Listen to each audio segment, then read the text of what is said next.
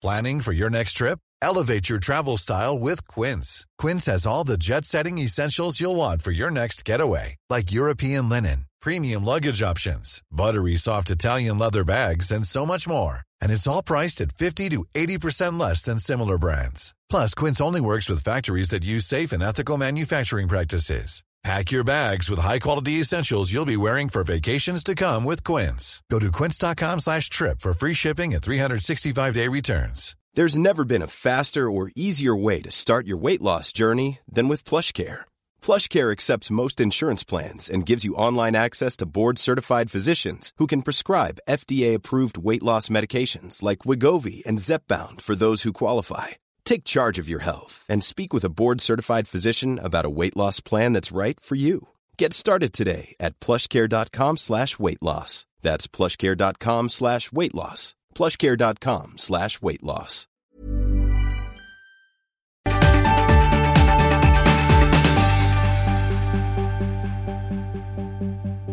Hej alla och välkomna till ett nytt avsnitt av den ultimata föräldrapodden. Idag har vi med oss Sandra. Ja. Även känd som Superpaddan. Ja, och vad är det för... Precis, och vart kommer det namnet ifrån? Namnet började ju när jag startade min Instagram som hette Padda blir prinsessa. Där jag startade med en viktresa faktiskt. Aha, okej. Och sen när jag hade gjort den viktresan så kom det in på våran IVF-resa. Och då kände jag att det där namnet passar liksom inte riktigt in. Så då blev det liksom en ny Instagram på något vis, men ändå att jag ville ha kvar mig själv lite grann. Och vad jag kom fram till under min viktresa var ju liksom att jag alltid är ju den jag är. Jag vill inte bli någon annan. Så att paddan får hänga kvar. Bara det att nu är det en superpadda istället. Det är fint tycker jag. Ja. Och idag har vi också med oss lille Kian. Ja. Som är 7 veckor. Ja, 7 veckor va? precis. Och på ett hörn har vi också fått med oss, vi har övertalat din... Tvingat skulle jag säga. Ja. Exakt. Det är svårt när det är 3 tjejer som säger, ska du verkligen inte vara med? Ja. Ska du inte? Så vi har med oss Johan, som är din man. Yes. Sen 10 år tillbaka, Nej gud. Men snart ändå, 8 va? Så inte 13 då. Oj, gud. Oj, Jag har varit gift sedan 2010. Ja, okej. Ja. Så att det är en halv livstid. En halv livstid, precis. Och det är ju en jättelång tid att liksom kämpa för att få barn. För hur länge har ni... Ja, efter 1 år bestämde vi oss för att skaffa barn. Men det tog 12 år. 12 år. Ja. 12 år. Hur klarar man det? 12 år. Ja, det är faktiskt sjukt svårt att svara på. Jag vet det faktiskt inte. Men hur länge höll ni på innan ni fick hjälp med IVF och sådär? Innan IVF:en så var det ju 10 år drygt, 11 nästan. Men det var väl liksom att man var liksom i en dimma, en förnekelse väldigt lång tid. Sen var vi ju ung, tyckte ju alla som man skulle få hjälp av. Att, men ni har gott om tid och ni är unga. Och liksom. Så att, och det är svårt det där, för första tiden innan IVF:en startade är ju som ett sudd. Jag är lite svårt att veta när hände vad liksom under den tiden. Jag har ganska stenkoll från när IVF:en startade, men innan där så är det liksom, jag vet massor som har hänt, men jag vet inte exakt vilken ordning så. Men hur var det? Nu blir det väldigt privat, du får säga till om nej, jag tycker det är ingen jobbigt. Men var det så att ni blev gravida och fick missfall flera gånger, eller hände det ingenting alls? 2 eller hur missfall har vi fått, men det hände absolut ingenting på så många år. 2012 vart vi gravida med hjälp av en privatklinik i Sundsvall då, som inriktar sig mycket på ofrivillig barnlöshet. Men det vart ju missfall, och efter det så då fick jag en jättedipp i 2 år. Jag vart sjukskriven och det var verkligen så här kaos. Sen fick vi ju vårt andra missfall efter första insättningen på IVF:en då. Okay. Så att sen dröjde det ju bra många år till då innan det hände någonting då. Men ja, då var det rätt dött där. Ja. Men hur tar man det? Jag tänker på, för då, om man då försöker aktivt i 10 år själv. Det är ju det här med att du vet, kissa på sticka och hoppas på ett plus. Och hur klarar man det liksom? För jag vet bara om man har missat 2 månader så kunde ju det vara sådär. När man verkligen vill. För när man verkligen vill och den här barnlängtan finns där. Då är den ju övermäktig. Alltså den är ju jättestark liksom. Ja, den har ju varit lika stark varje månad. Ja. Och sen har det varit lika tungt varje månad. Alltså det har ju varit liksom att men vi ska inte hoppas någonting. Utan nu ska vi inte tänka så mycket på det. Vi ska liksom bara leva. Men det är liksom, det kryper sig på. Man vet ju exakt hur kroppen är. Så att man vet ändå, ja men nu är det ju dags att testa. Nu är det 2 dagar kvar. Nej men jag skulle inte tänka på det. Precis. Och sen blir det liksom bara en down. Liksom. Men när började ni söka hjälp för att se om det var något som var... Ja, hur var fel? det Johan? Det var väl efter 3 år kanske ändå. Just för att man var ju så... Ja, man var ju så hemlig på något vis. Man ville ju inte riktigt... Nej. Var det så i början för er? Ja, vi var ju hemliga fram till IVF:en. Aha. Så att, För familj och omgivning ja, också? Alla? Så vi var ju bara vi 2. Ja. Men hur var det att bära det då? Ja, det var För fruktansvärt. jag tänker, man får ju alla de här okänsliga frågorna. Är det inte dags för barn snart? Och Alltid. ska inte ni, hur tacklar man det? Flera gånger per år. Flera gånger per månad ibland. Nej, det är liksom... det vart ju som en... Ja, men som en kniv liksom i halsen. Man visste inte riktigt hur man skulle svara. Men sen blir det ju det här man hittar sina standardsvar. Liksom. Jag jobbar ju som förskollärare så att det blev ju liksom, ja, men jag har ju 17 barn på jobbet. Så att man hittade ju sina sådana. Men finns det något, för att jag känner att det är väldigt mycket så att alltså innan man själv får barn så tror jag att man lever lite grann i den här, att man inte riktigt reflekterar över vissa saker på samma sätt. Så till exempel den här frågan med liksom, ska inte du skaffa barn? Jag har ju ställt den själv till folk. Och sen, efter att jag själv har fått barn och har en massa kompisar i min omgivning till exempel som har svårt för att skaffa barn eller haft svårt att skaffa barn och har väldigt många i min närhet som har skaffat barn via IVF till exempel.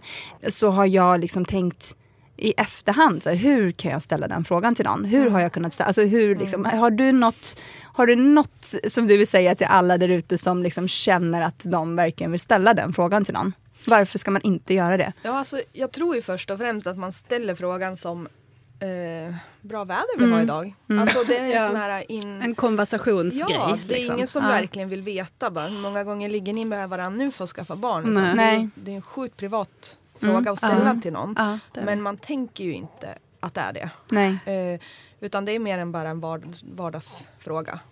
Men ställer man den till fel person, det kan ju orsaka sån ångest så att det går inte ens att beskriva riktigt. För att särskilt om man hamnar i ett...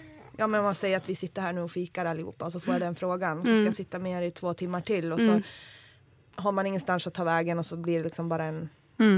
Det väcker ju allting inom en och så vill man bara gå därifrån liksom. Så det kan göra väldigt mycket skada för den personen. Men jag tänker på sen så ändrade du ju riktning på ditt Instagramkonto som jag har förstått det. Och ni bestämde ju då, måste det ha blivit ett gemensamt beslut för att dela med er av den här resan. Och det var i och med att ni började med IVF. Hur tog ni det beslutet? Alltså mitt Instagramkonto har ju ändå alltid haft det här som slutmål. För att det var ju därför jag började med... Jag gick ju upp otroligt mycket i vikt när det inte funkade. Och då får man ju inte hjälp med IVF:en. Så att för oss så var det ju där också att men jag ska gå ner i vikt så att vi kan få mer hjälp. Men det visste ju ingen annan. Men får jag fråga, vad är anledningen till det? Att man inte får hjälp med IVF om man det har med BMI. Du ska vara under en BMI-gräns. Fast för oss fanns det ju aldrig några problem. Alltså vi är ju helt oförklarligt barnlösa. Det finns inga problem. Allting är perfekt. Och jag hade ägglossning varje månad och sådär. För det är väl det som kan bli med BMI, skulle jag tro att det kan rucka lite i psyken liksom. Och då vill de ju ha bästa möjliga utgångsläge. Så att då har de ju satt det till alla då, att BMI-gräns ska det vara under 30 eller något sånt. Och jag var över 40. Så att jag var väldigt tung. Så då startade du viktresan för att ni skulle kunna få bli godkända då för IVF. Men då kände vi att nu kommer jag bli hemma från jobbet mycket. Jag kommer få mycket frågor. Alltså det kommer bli hormoner och sprutor. Och det var redan så sjukt tungt att liksom dölja allting. Men jag är ju en person som absolut inte tycker om att prata så här öga mot öga och sånt. Avskyr det. Så att då var det som en ventil till familj och vänner för det första då, att det här gör vi just nu, ni behöver inte fråga mig någonting eller sådana saker, utan här kommer det vi håller på med. Liksom. Hur kändes det? Blev det som en frihetskänsla då? Eller Helt hur sjukt annorlunda. Jag var livrädd för att det skulle kännas mycket tyngre, att alla visste om och att det skulle vara liksom dåligt, men jag har aldrig ångrat det. Och jag tror inte du ångrar det eller? Nej. Det var ganska bra. Ja. Men varför känner man en rädslan? För det är ju många som inte pratar om att de inte kan få barn. Ja. Nästan som att det är som en skam. Men det är det ju inte. Men varför vill inte ni dela med er? Vad var det som kändes? Nej, men det är väl eftersom ni har varit på båda sidor om det, tänker jag. Nej, men det är nog det. Rädslan för att man inte kan något som ska vara självklart. Och att man liksom ser vänner få 1 barn och 2 barn och vissa 3 barn liksom. Och så blir det så här, nej, jag vet inte. Och så just det här med att det är liksom det privata på något vis. Det är ju samma där med att man inte går ut med en graviditet innan 12 veckor eller rutinultraljudet för att ifall det går dåligt så. Men det blir så här, det är kanske bättre att alla vet om det går dåligt så man kan ta hand om varandra lite grann. Men det är verkligen så här. Hur upplevde du när ni började prata om det? Vad fick ni för respons då? Och för det första kändes det liksom otroligt skönt att slippa smyga med att man mår dåligt. För det gjorde vi ju båda. Sen var det ju också det att helt plötsligt så var det otroligt många runt omkring oss som hade haft kämpigt. Som hade gjort IVF, som höll på med IVF. Och man blev så här. För vi var ju ensammast i världen liksom. Det fanns ju ingen annan som hade det så. Precis. Men det är så många upplever det. Och som berättar det att när de sen att det är så skönt. Och det såg jag lite, jag kollade igenom din Instagram och kollade lite kommentarer. Hur många det är som är tacksamma för att ni delar med er. För att de slipper känna sig just så ensamma i det. Jag får fortfarande väldigt mycket privatmeddelande från de som startar upp nu. Och liksom är i samma känslor som jag var ganska nyligt. Men det känns som en evighet sedan. Men hur klarar relationen det? Hur har ni liksom fixat det som par? Ja, men vi är ju udda, tänkte jag säga. Försökt, har vi gjort egentligen? Lekt. Försökt lekt, härja. Har det svetsat er samman mer som par? Ja, det har jag. För det känns som att det kan gå åt 2 håll. Antingen att man att det fräter sönder relationen eller att det svetsar samman. Liksom. Det är svårt att veta hur det hade sett ut annars, så är det ju. Men vi har ju haft det, alltså, vi måste ju ha haft något roligt inom närmsta liksom, tiden så man har små hopp framåt. Och sen har vi har ju vattenkrig inomhus och vi kastar ägg på varandra. Och det är ju liksom inte riktigt. Det är aldrig riktigt tråkigt hemma hos oss heller. Det är skönt. Ja. Och vad kul för Kian när han blir stor. Ja, eller hur? Jag längtar. Jag kan inte kasta ägg på han än. Nej, men snart. Ja, exakt. Men för du la upp någonting fint idag just såg jag. Hur har det påverkat er förhållandemässigt i och med att båda två har ju gått igenom samma sak och du la ju upp det här idag till exempel att det kändes extra mycket när du såg hur Johan mådde. Alltså har du varit stark då medan han kanske har haft en dipp? Johan har ju varit den starka hela vägen. Okay. Det var ju bara en gång som jag märkte det riktigt tydligt nu. Och det var alldeles innan Kian liksom sattes in och vart till så. Det var ju den gången du verkligen bröt ihop. Och det var ju tuffaste någonsin för mig. Det var ju 100 gånger värre än att jag mådde dåligt. Så jag vet faktiskt inte hur du har klarat alla år när jag har mått dåligt. Nej, det är någon form av... Man måste typ träna eller sticka ut i skogen, springa, vad som helst. Så att få utlopp för någonting. Så är det. Annars har det varit tufft liksom. Hela tiden. Men har ni båda velat ha barn lika mycket hela tiden? Alltså sen ni träffades, tänker jag. Har det varit något som har varit lite? Det var väl säkert liksom... jag från början lite mer så. Men sen började ju du känna mer och mer också att det här kanske aldrig går. Liksom. Men hade ni tänkt innan ni började skaffa barn Alltså hade ni någon gång reflekterat över att det skulle kunna vara svårt? För det är det som du sa innan, att man tänker inte på sådana saker oftast förrän man själv liksom är i och försöka skaffa barn och sådär. Att man tänker, hade ni någon gång funderat på, för nu är ni också väldigt unga. Du måste väl ha varit 20 kanske? Eller något sånt. Ja, gud, vad är jag nu? 25 och då? Så typ 15. Men... Ja, 20 någonting. Men, för det är många som startar sent i livet och tänker att nej, men nu har vi bestämt oss och nu ska vi få barn. Och sen så går det liksom inte. Men kom det som en chock för er liksom? Ja, det gjorde det. Verkligen. För att jag har ju aldrig haft något annat mål hela mitt liv. Nej. Inget karriärsmål eller inget så här, jag vill resa runt världen och ingenting sånt. Utan det har alltid för mig varit att då kommer jag bli mamma när jag är vuxen. Då är jag mamma. Och det har varit sedan jag var liten. Och planen var ju liksom 3 barn, 2 nära syskon och sen en sladdis. Och så, ja men det där har alltid varit klart för mig. Så att så fort jag blev vuxen då, 20 år. Då var det liksom, ja men nu ska vi ju skaffa barn såklart. Absolut. Och jag är nu i efterhand väldigt glad att vi börjar så tidigt. Annars så vet jag inte hur det hade blivit liksom. Och när ni väl blev gravida då? Hur, den känslan? Alltså när det funkade? Ja. Det var... Med Kian, tänker jag då. Nej, men det var ganska hemskt. Var det? Ja, vi trodde ju aldrig att det skulle bli ett barn av det. Utan vi väntade ju bara på nästa helvete liksom. Och jag tänkte att men när vi kommer till vecka 12 då ska jag börja njuta. Nej. Kunde du någonsin slappna av eller hela? Nej, inte. I förlossningen så trodde jag ändå att han skulle vara död när han kom ut.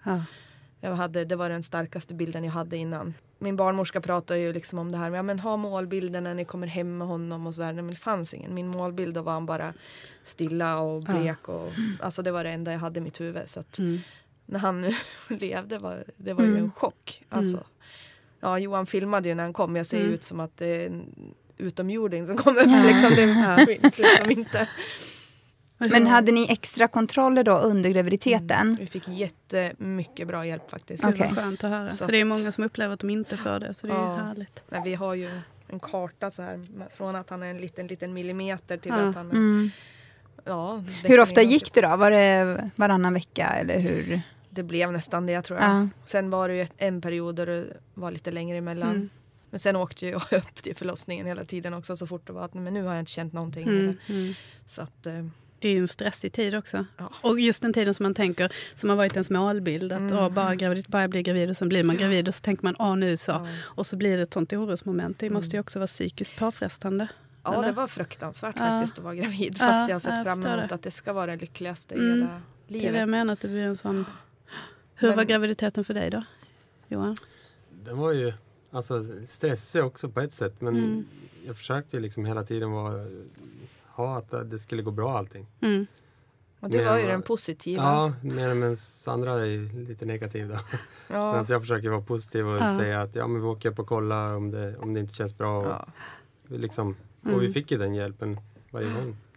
Så det var bra. Och det var ju du som började säga, men nu gör vi ordning barnrum och nu... lite sådär. Dra igång lite grann. Ja. Men har det varit annorlunda för dig som man? För att vi har haft till exempel våra män i programmet förut och lite andra män som vi har pratat med. Som har, vi känner lite män. Vi känner några män, ja.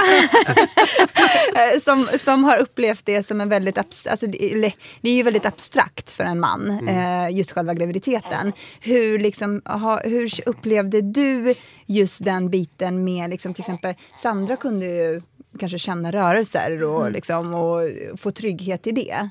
Och i hela den resan som ni har gått igenom, att du inte ens kunde... Nej, min trygghet var väl att vi fick bilder på att han det var en levande varelse där inne och sådär. Jag upplevde det aldrig som jättejobbigt, utan jag såg ju magen växa och humöret skifta. Ja. Var det en superlättnad? Det var ju nytt i sig. Eftersom jag hade aldrig kommit så långt innan då. Nej.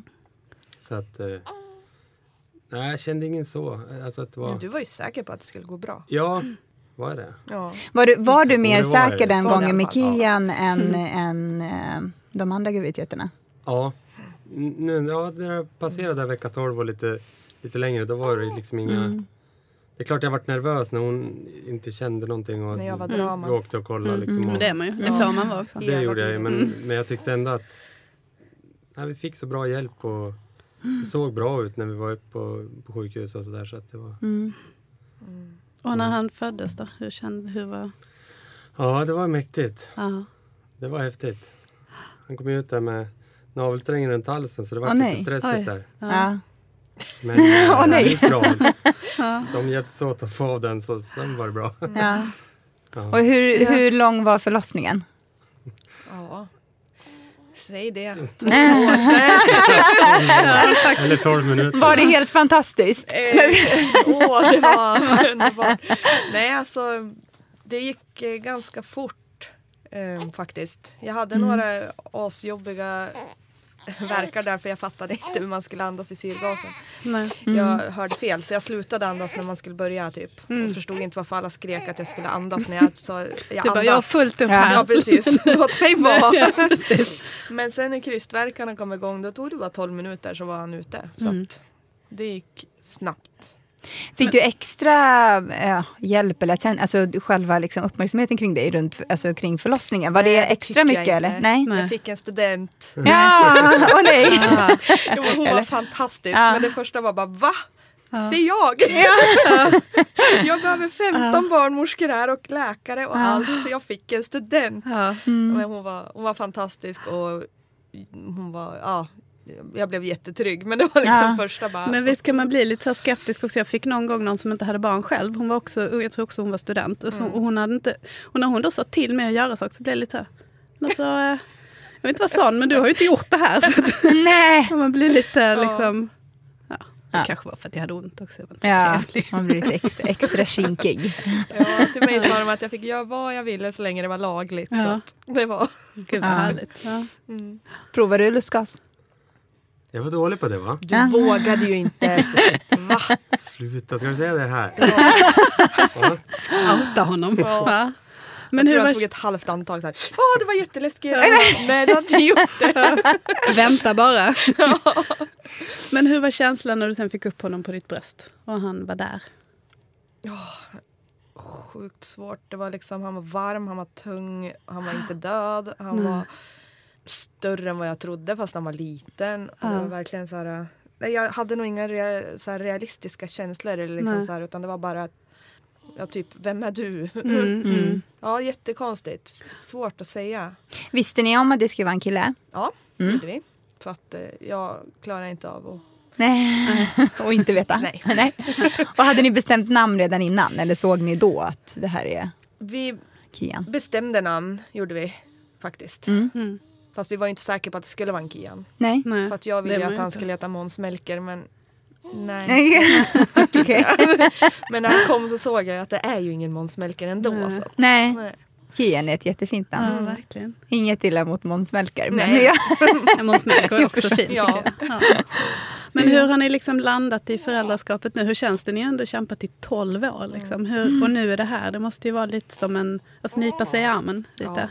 Ja. Och det har börjat nu sista veckorna, tror jag. För att från början var det jättetufft för mig. För jag fick jätteångest av att amma. Fick så här riktiga dödskänslor av att amma. Alltså jag tyckte det var fruktansvärt. Och jag ville liksom inte... Nej. Och det var bara, han vill bara amma hela tiden. Och det var liksom, det var fruktansvärt. Och då fanns det ju tydligen något man kunde få av att amma. Fick jag veta av mina följare på Instagram. Men jag har hört detta förr också. Vad är det då? Ja, men just det här med dödsångest, så jag vet inte vad det är, men jag har hört fler som har fått det där, att det inte handlar om att det inte går eller att det inte är något så, utan att det är bara att man liksom psykiskt mår jättebra. Det hette någonting, det var en förkortning på 3 bokstäver och det var just det här med ångest, och då blev det att innan amningen så byggde man upp ångest och nej, nu kommer jag snart må dåligt igen, och sen under amningen så var det verkligen så här bara, nej, det här vill jag aldrig göra igen, och jag vill, alltså det var... Men blev du tagen på allvar då? Ja. Av vården och så? Ja, men de sa aldrig att det fanns något sånt. Nej. Och det fanns ju tydligen, jag googlade ju. Men de var ju väldigt sådär, nej men du behöver absolut inte fortsätta amma om du mår dåligt, du ska inte göra det, han mår bättre av om du mår bra. Och det var ju, men det tog ett tag för mig att ta beslutet av att göra det, för det är ju ändå det man ska Ja, göra. det är så väldigt liksom, stort. Men du har slutat amma nu? Jag har slutat och när jag gjorde det då var det liksom, det var alldeles ljust i huvudet och så var det som att då fattade jag att han har legat i min mage. Och jag menar jag ammade 4 veckor. Innan dess så var han liksom bara en främling till. Han var ju, alltså jag ville ju hålla han hela tiden, det var inte det, men det var inte samma känslor. Jag var ute och gick där och så bara, men gud, han är ju här, han är ju liksom, ja, så jag är glad ändå att jag tog beslutet att sluta amma, även om det har varit jobbigt efter också att ha gjort det, men och den här oron som kommer med att man blir förälder, förstagångsförälder, som vi alla har gått igenom, eller alla som har barn har gått igenom. Hur har den intensitet? Nej. Skulle jag säga rätt så har du fel. Jag ska vara tyst. Men har den liksom, är den extra stark för er? Ja, det är svårt att veta. Faktiskt. Jag missade frågan för det var Kian skrek med. Hur har liksom oron som man upplever som förstagångsförälder med sitt första barn? Jag kommer ihåg när Zion föddes och vi skulle på den här första kontrollen. Att jag liksom stod bredvid och nästan, eller jag grät. Okej då, jag grät. Nej, men och när läkaren skulle liksom, kontrollera alla leder och trycka på magen. Och man bara, han är helt nyfödd, vad gör du med mitt barn? Ja, det var det jobbigt. Men, Johan sa ju till doktorn på skarpen. Vad gör du nu? Ja, det skulle kännas som puls och grejer i gömskarna. Men han fick inte till det där. Ja, men shit vad de trycker hårt där. Ja, jag tyckte det var lite jobbigt. Men det gick bra. Det gick bra. Men jag tänker, man har ju oftast jag tänker också om man har försökt så länge som ni har gjort att man har en bild liksom, av hur det ska vara att vara förälder. Tycker ni att den har infriats eller var det inte som ni hade tänkt er? Eller? Nu är det så, tycker jag. Första tiden när de verkligen är sån här liten bebis, alltså det är ju verkligen skillnad. Alltså när de är ny. Nu är ju inte han jättegammal, han är 7 veckor. Men nu är han... Han är ny. Ja, men nu är han som jag trodde att han skulle vara. Från början är de ju så himla svåra att läsa av. Fast jag tror inte att det har någonting med han att göra. Det har väl med mig att göra att jag inte kunde läsa av han heller. Nej, men det är väl att lära känna. Det är ju ändå det, även om det är ens barn så måste man ju lära känna dem och veta att men det där ljudet betyder det. Precis, och jag trodde väl kanske att jag skulle veta att nu skriker han för det eller det. Och så istället för att bli helt maktlös och hjälplös och bara gå runt och bara, jag fattar ingenting. Hur var de första dagarna när ni kom hem då? Första dagen var ju helt ljuvlig, har jag för mig.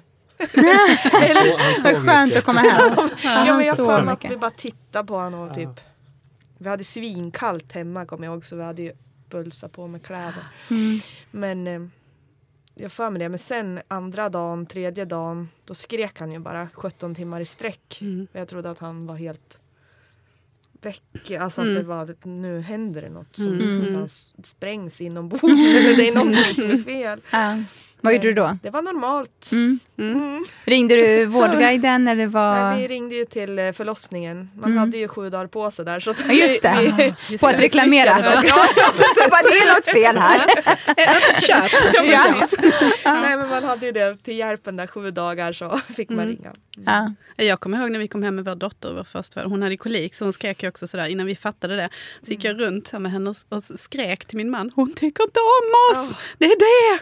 Hon hatar, jag trodde liksom, jag tänkte verkligen, hon är inte lycklig. Hon är inte lycklig, hon tycker det här är fel liksom. Hon vill inte vara här. Nej. Men hur tog ni er hem från sjukhuset? Var det någon som körde? Johan körde. Hur var det då? För jag kommer ihåg, jag ska bara berätta varför jag ställde den frågan. Jag kommer ihåg att Kodjo skulle köra hem från Zion i baksätet. Det var ju liksom en helt, alltså alla sådana saker blir ju, allt som är normalt blir ju jättekonstigt helt plötsligt. Körde du typ i 20 på en 90-väg? Nej, vi höll ju på att krocka i första korsningen. Första korsningen ut från parkeringen så kom det en gubbe som inte tittade på oss. Och vad skrek du då? Precis. Det kan du inte upprepa här. Jag har en i bilen. Jag är ju på väg från förlossningen. Och då fick jag migrän. Nej. Så allt hände på en gång. Jag var så rädd så jag bara, nej nu ser jag ingenting. Jag har synbortfall. Och Johan bara, men det var ingen fara. Jag bara, du skrek att vi kommer krocka. Det är kaos. Nu händer något. Det som vi har väntat på. Men och så till slut tog ni er hem? Ja, det gjorde vi. Ja. Migrän och allt. Ja. Men då sov jag man aldrig bara. mer skulle åka bil. Ja, då var man ju och tittade på den hela tiden.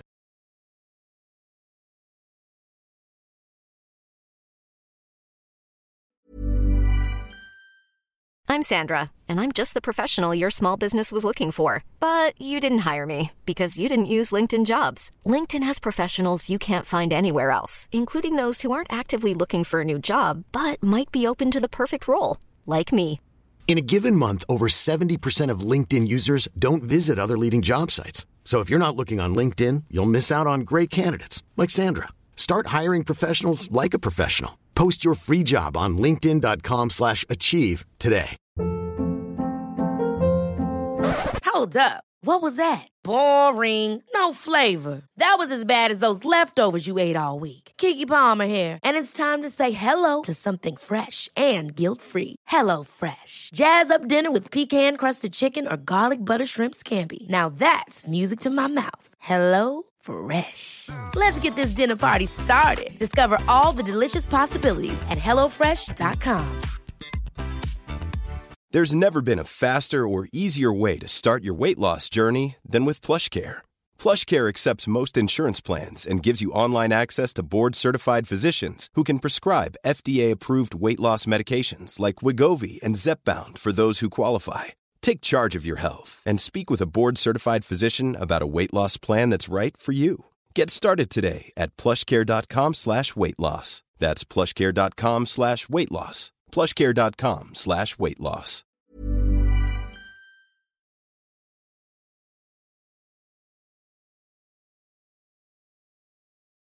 Och nu är han 7 veckor gammal. Ja.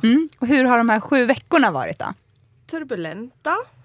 Men nu som sagt börjar man ju lära känna. Så nu är man ju inte så rädd och hitta på saker. För jag var ju liksom så här, ja, men nej. Jag vågar ju inte gå ut. Eller, måste stanna här inne i den lilla bubblan. Men ja, jag har fått order om att ut och testa på. Köra på. Så att annars hade vi inte varit här. Nej, men exakt. Det här är ju er första resa med. Hur kom ni hit? Till Stockholm? Bil. Ja. Det funkar ju bra. Gillar han att åka bil? Mestadels. Ja. 2 stopp på vägen ner. Ja.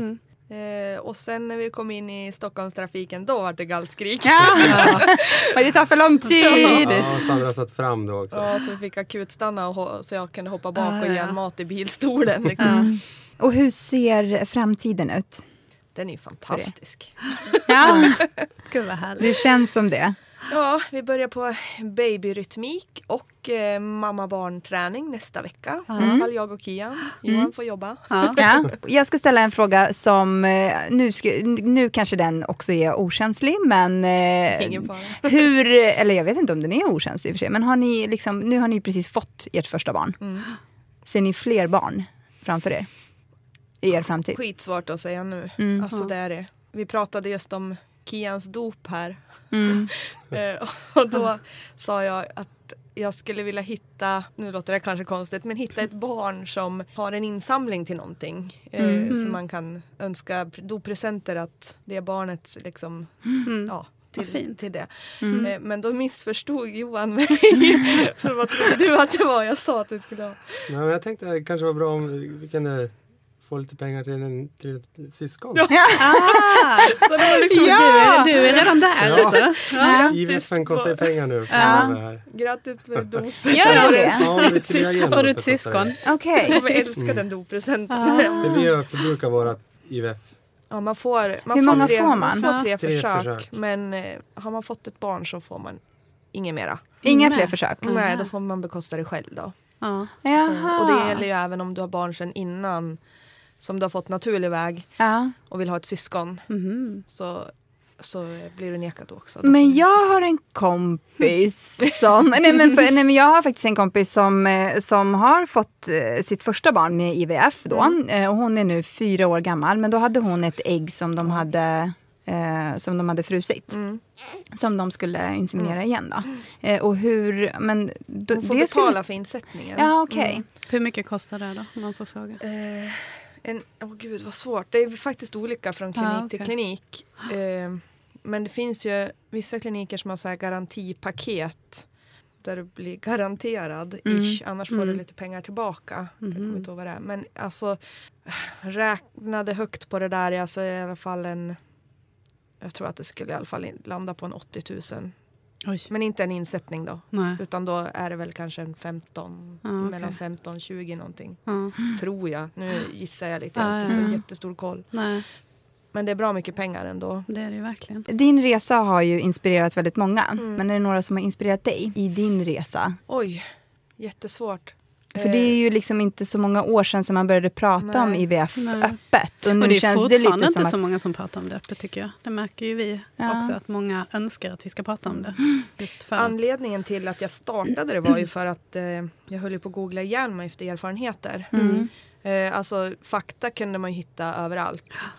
Men inga känslor överhuvudtaget. Så att man kunde följa någon annans och känna igen sig. Eller ja, men du vet, som man följer appar nu om hans utvecklingsstadier. Så man bara, jaha, det är därför du känner sig eller så.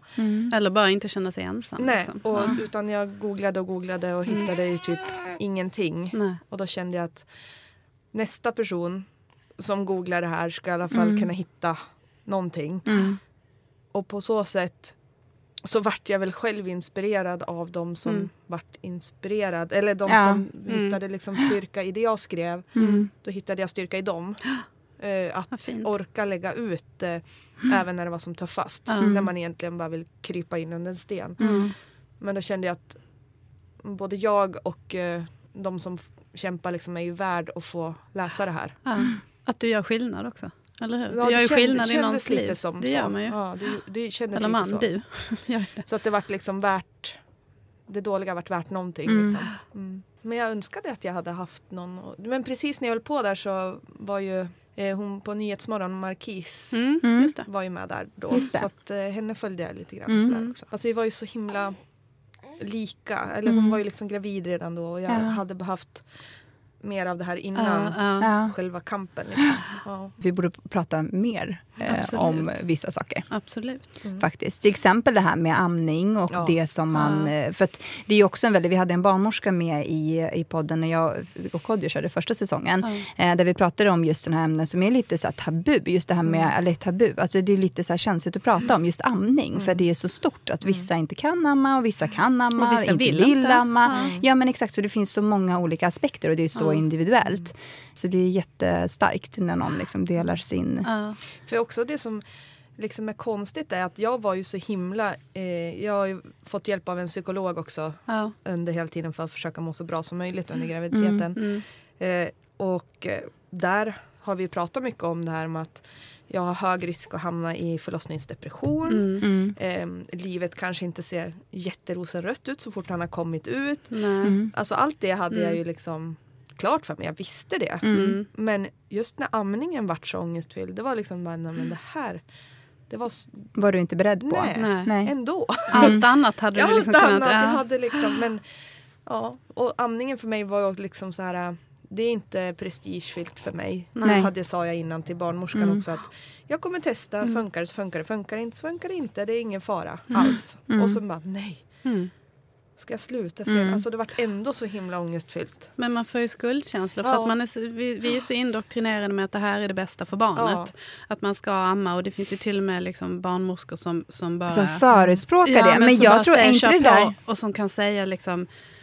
Alltså dumma saker om ersättning och sådär. Att det bara är att köra på sådär. Det är ju väldigt, så att det finns ju ett väldigt ok på våra axlar, alltså på kvinnors axlar vad gäller amningen. Men sen tror jag inte det är en generationsfråga lite grann också. För jag upplevde det som att det är lite, alltså det känns lite som att det är lite olika skolor i det här med... för jag hade en äldre barnmorska som verkligen var sådär, du måste amma. Det är det bästa för barnet och du måste amma minst sådär, ett x antal månader. Och sen så liksom, och så bytte jag barnmorska. Hon gick i pension. Jag bytte inte aktivt utan hon gick i pension. Och då fick vi en yngre barnmorska som var så här, nej men det där är ju någonting som är liksom sen gammalt att man förespråkar amning på det sättet.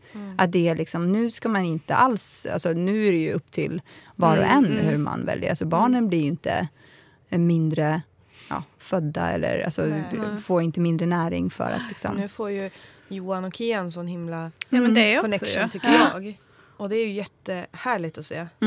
Ni kan turas med nätter och... Ja, och det är så. vettigt. Johan, det gör ni. Nu turas ni om med nätterna. Han sover som en stock. Ja, det är ju ingenting. Men jag tror att det där är så här, det är ju något också som Koddy pratar om, att det är någon instinkt hos männen. Att det är så här, eller första natten i alla fall, att man liksom sover igenom den som man. För att man det också. För jag fattar ingenting hur Johan bara kunde sova. Alex somnade typ 7 på kvällen och sov hela... Och jag låg så här och tittade. Men exakt så var det för mig. Så Koddy har en teori om det här. Om att så här, det är någon så här, primitiv instinkt hos män som gör att så här, okej, nu har vi gått igenom det här jobbiga. Nu sover vi för att vi ska kunna vakna nästa dag och liksom gå ut och jaga mat. Det säger Alex också, jag vet inte. Nej, jag vet inte heller om det, liksom, om det stämmer. Men så var det. Men alla 3 har det varit så. Att man själv är vaken. Innan så sa Johan så här, men efter förlossningen då får du vila. Jag är vaken med honom då, så sover du, för då har ju du jobbat så himla hårt av det. Eller hur? Ja, och det tog ju för fasen 2 timmar sen bara, jag känner mig så sjukt trött. Bara, inte jag, så lägg och sov. För att jag men själv är man ju hög, man är ju hög. Det är ju som att man liksom har, man har ju gått igenom, man är ju hos och kämpe liksom. Fan vad stark jag är, och sen så är man vaken i 2 dygn bara. Ska vi börja med fråga nummer 1? Beskriv dig själv som mamma med 3 ord. Oj, shit. Okej, Johan. Jag har fattat att jag är mamma. Nej, det är det. Jag fattade det typ 3 år senare. Jag har inte fattat det. Nej. Jag har en dotter som är 11. Ja, vad är jag då? Vad ska man säga? Men gud vad svårt. Måste tänka. Och ni kanske kan beskriva varandra? Ja. Är det lättare? Ja, men just med ord är ju svårt liksom. Ja. Det jag ser med Johan, det är ju liksom det här att han alltid typ ska sjunga när han tar hand om han typ. Han hittar på egna sånger typ. Pappas bästa pruttmaskin. Liksom, alltid. Så det den ska du få sjunga för oss här på slutet. Så är det en liten dans med också. Nej, men lekfull tycker jag. Och sen är du ju väldigt lugn. När jag är hysterisk kan jag vara kanske. Beskriv dig själv som mamma med 3 ord. Hysterisk. Så bara, vad fan tyst hos dig? Bara, du för att du är hysterisk. Jag fattar inte. Jag gungar ju precis som du. Ja, men jag kommer ihåg när man bara vill att barnet ska somna, alltså i början. Alla de här låtarna blir ju liksom uppspeedade, de som man sjunger. Man bara, ja, men exakt. Så, vad man än kommer på. Ja. Och sen, det var nästan 3 va? Det var 3. Jättesvårt. Men Sandra är den som har koll på saker och ting. När åt han? När bytte vi på han? Kontrollfreak, hysterisk. När ska vi till barnmorskan? Och vad mer? Hon har koll på det mesta. Och du bara flyter med lite grann. Och gör som hon säger. Ställer samma frågor 3 gånger. Hon blir hysterisk. Ja, det ser man. Man blir ännu mer hysterisk av att få höra samma fråga. Ja, men har man svarat på det 3 gånger då kan det räcka. Då räcker det. Finns det något orimligt som du känner att du blir arg på Kian för? Alltså jag blir ju arg på Kian, kan man ju säga då, för att han får mig att inte fatta någonting. Alltså det har väl med mitt kontrollbehov att göra. När jag inte förstår varför han gråter så kan jag bli jättearg. Men jag blir ju inte liksom arg på honom. Nej, men jag förstår. Han kan ju inte göra någonting. Det är frustration. Ja, liksom. Han gör att jag blir arg på mig själv. Så. Och liksom, men typ så här, men varför tycker han inte om mig? Och jag försöker ju, han borde tycka om mig. Vad tycker du är roligast och tråkigast? Roligast respektive tråkigast att göra med Kian? Alltså det roligaste, det är ju att varje dag är det något nytt. Alltså när han är så här liten nu, alltså man ser ju bara helt plötsligt så börjar han titta på saker. Han börjar liksom flytta händerna som att han bestämmer själv över händerna liksom. Inte att de bara ofrivilliga. Ja, men precis. Ja, det börjar liksom hända saker hela tiden och det är svinkul. Det tråkigaste är väl lite ensamheten då kanske. Att man är ganska mycket själv. Men det kanske blir bättre nu när man kan vara med i lite grupper och sådär. Men det blir ju liksom ganska ensamma dagar, särskilt om han har en sån här skrikig dag, då är den ju aslång. Men så, och när de är så här små också så blir det ju. Ja. Vad gör du då? Liksom inte åka till badhuset eller någonting. Det går inte att göra något. Nu går vi på bio. Ja. Går du ut på någon promenad då? Eller vad? Det är ju våran grej. Vi går ju en promenad om dagen. Men har man gjort det så har man gjort det också. Ja, så är det ju. Nej, men annars så, tråkigt. Det är inte så mycket mer tråkigt så än. Jag har byta inte... blöjor? Ja. Nej, jag jobbar som förskollärare. Så Du har vanan inne. Ja, och sen skickar jag många ditåt. Ja. Vad tycker du då, Johan? Vad är tråkigast och roligast för dig? Byta blöjor? Nej. Är både tråkigast och roligast? Det är jättekonstigt. Nej, men de är ganska kul. Det är det. Ja, då sjunger ni. Ja, just det. Du har ju sång. Du har ju soundtrack. Tråkigt, så det är ju... tråkigt. Det är tråkigt att vara ifrån när man jobbar. Men nu finns det ju Snapchat och grejer, så nu kommer mycket grejer. Ja. Vad härligt. Men och roliga som sagt, det är ju att man ser att han är med mer och mer. Utvecklingen. Ja, utvecklingen. Om du skulle beskriva dig själv som en maträtt, vilken skulle det vara då?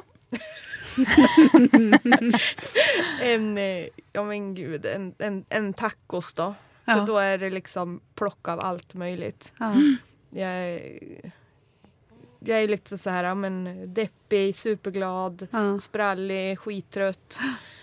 Alltså, allt möjligt. Hårt faktiskt. eller mjukt bröd?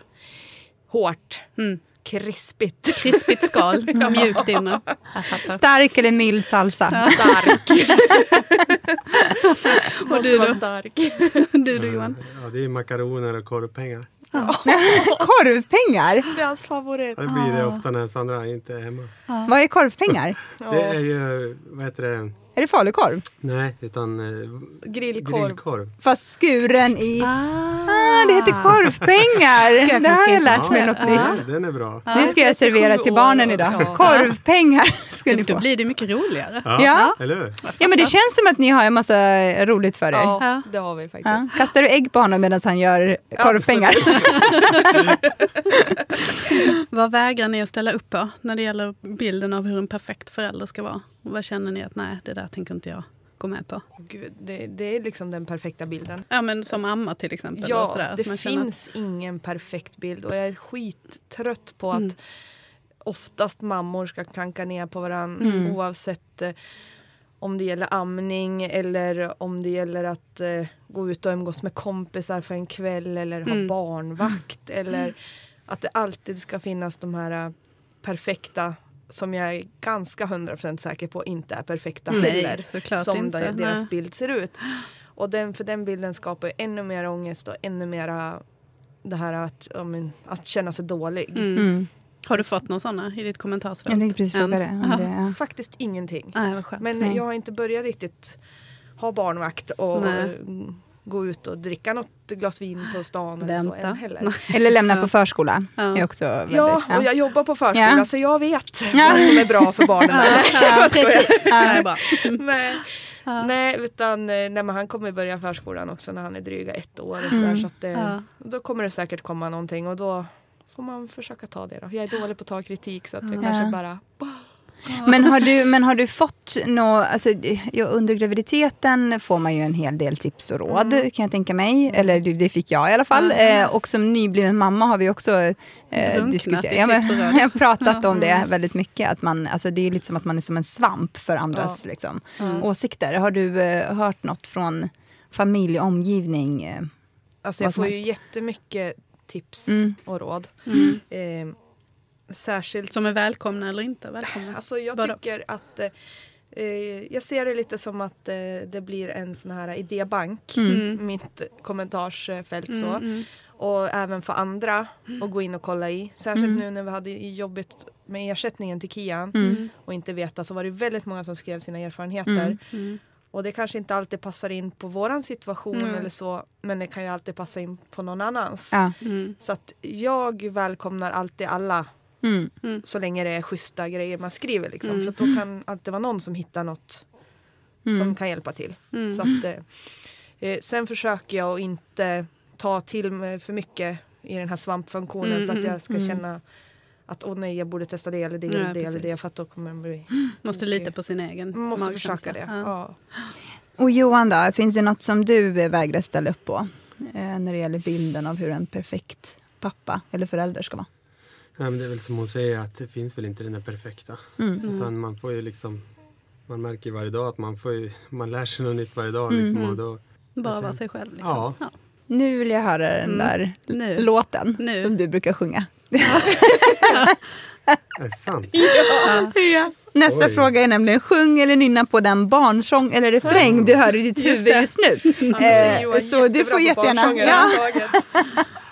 Så nu sitter vi lutar oss tillbaka och njuter nu, känner jag. Har du fått böcker som så här välmenande... med musik och sådär. Alltså Johan kan inte en enda text på en barnsång. Vi har ju kört en sån på Insta. Där jag börjar sjunga en barnsång och han ska avsluta den. Ja. Så att, jag är exakt likadan. Jag hittar på mina egna. Det är mycket roligare. Ja. Jag är textfascist. Jag kan alla. Och så blir jag så här, nej. Till min 3-åring. Nej, nu får du fel. Ja. Mamma ska rätta. Ja, vad ska du sjunga? Ja, vad kan det vara? Men kan vi inte göra en sån att du börjar och så avslutar du det? Så som ni gjorde på... Ja. Är du med då? Ja, vad kör vi då? Nej, men det märker du ju. Jag försöker hänga på då. Ja, börja då. Har du sett min apa? Min lilla apa som kan prata. Men det är väldigt snabb. Ja. Sen är det klart där. Sen, jag vet inte. Du förstår inte vad är det för fel på det? Ja, mycket bra. Mycket bra. Ja, tack för att ni kom hit. Ja, men tack för att ni tog er första semester och tog er hela vägen hit. Ja, men verkligen. Ja, tack för att vi fick komma och komma iväg på semester också. Ja, det har varit så kul att prata med. Jättekul. Bra. Ja. Och lycka till nu med lille Kian. Ja, spännande att se vem han blir. Ja. Vi följer honom på Instagram. Ja, det gör vi. Superpaddan. Gör vi. Ja. Tack så jättemycket. Tack snälla. Hej då.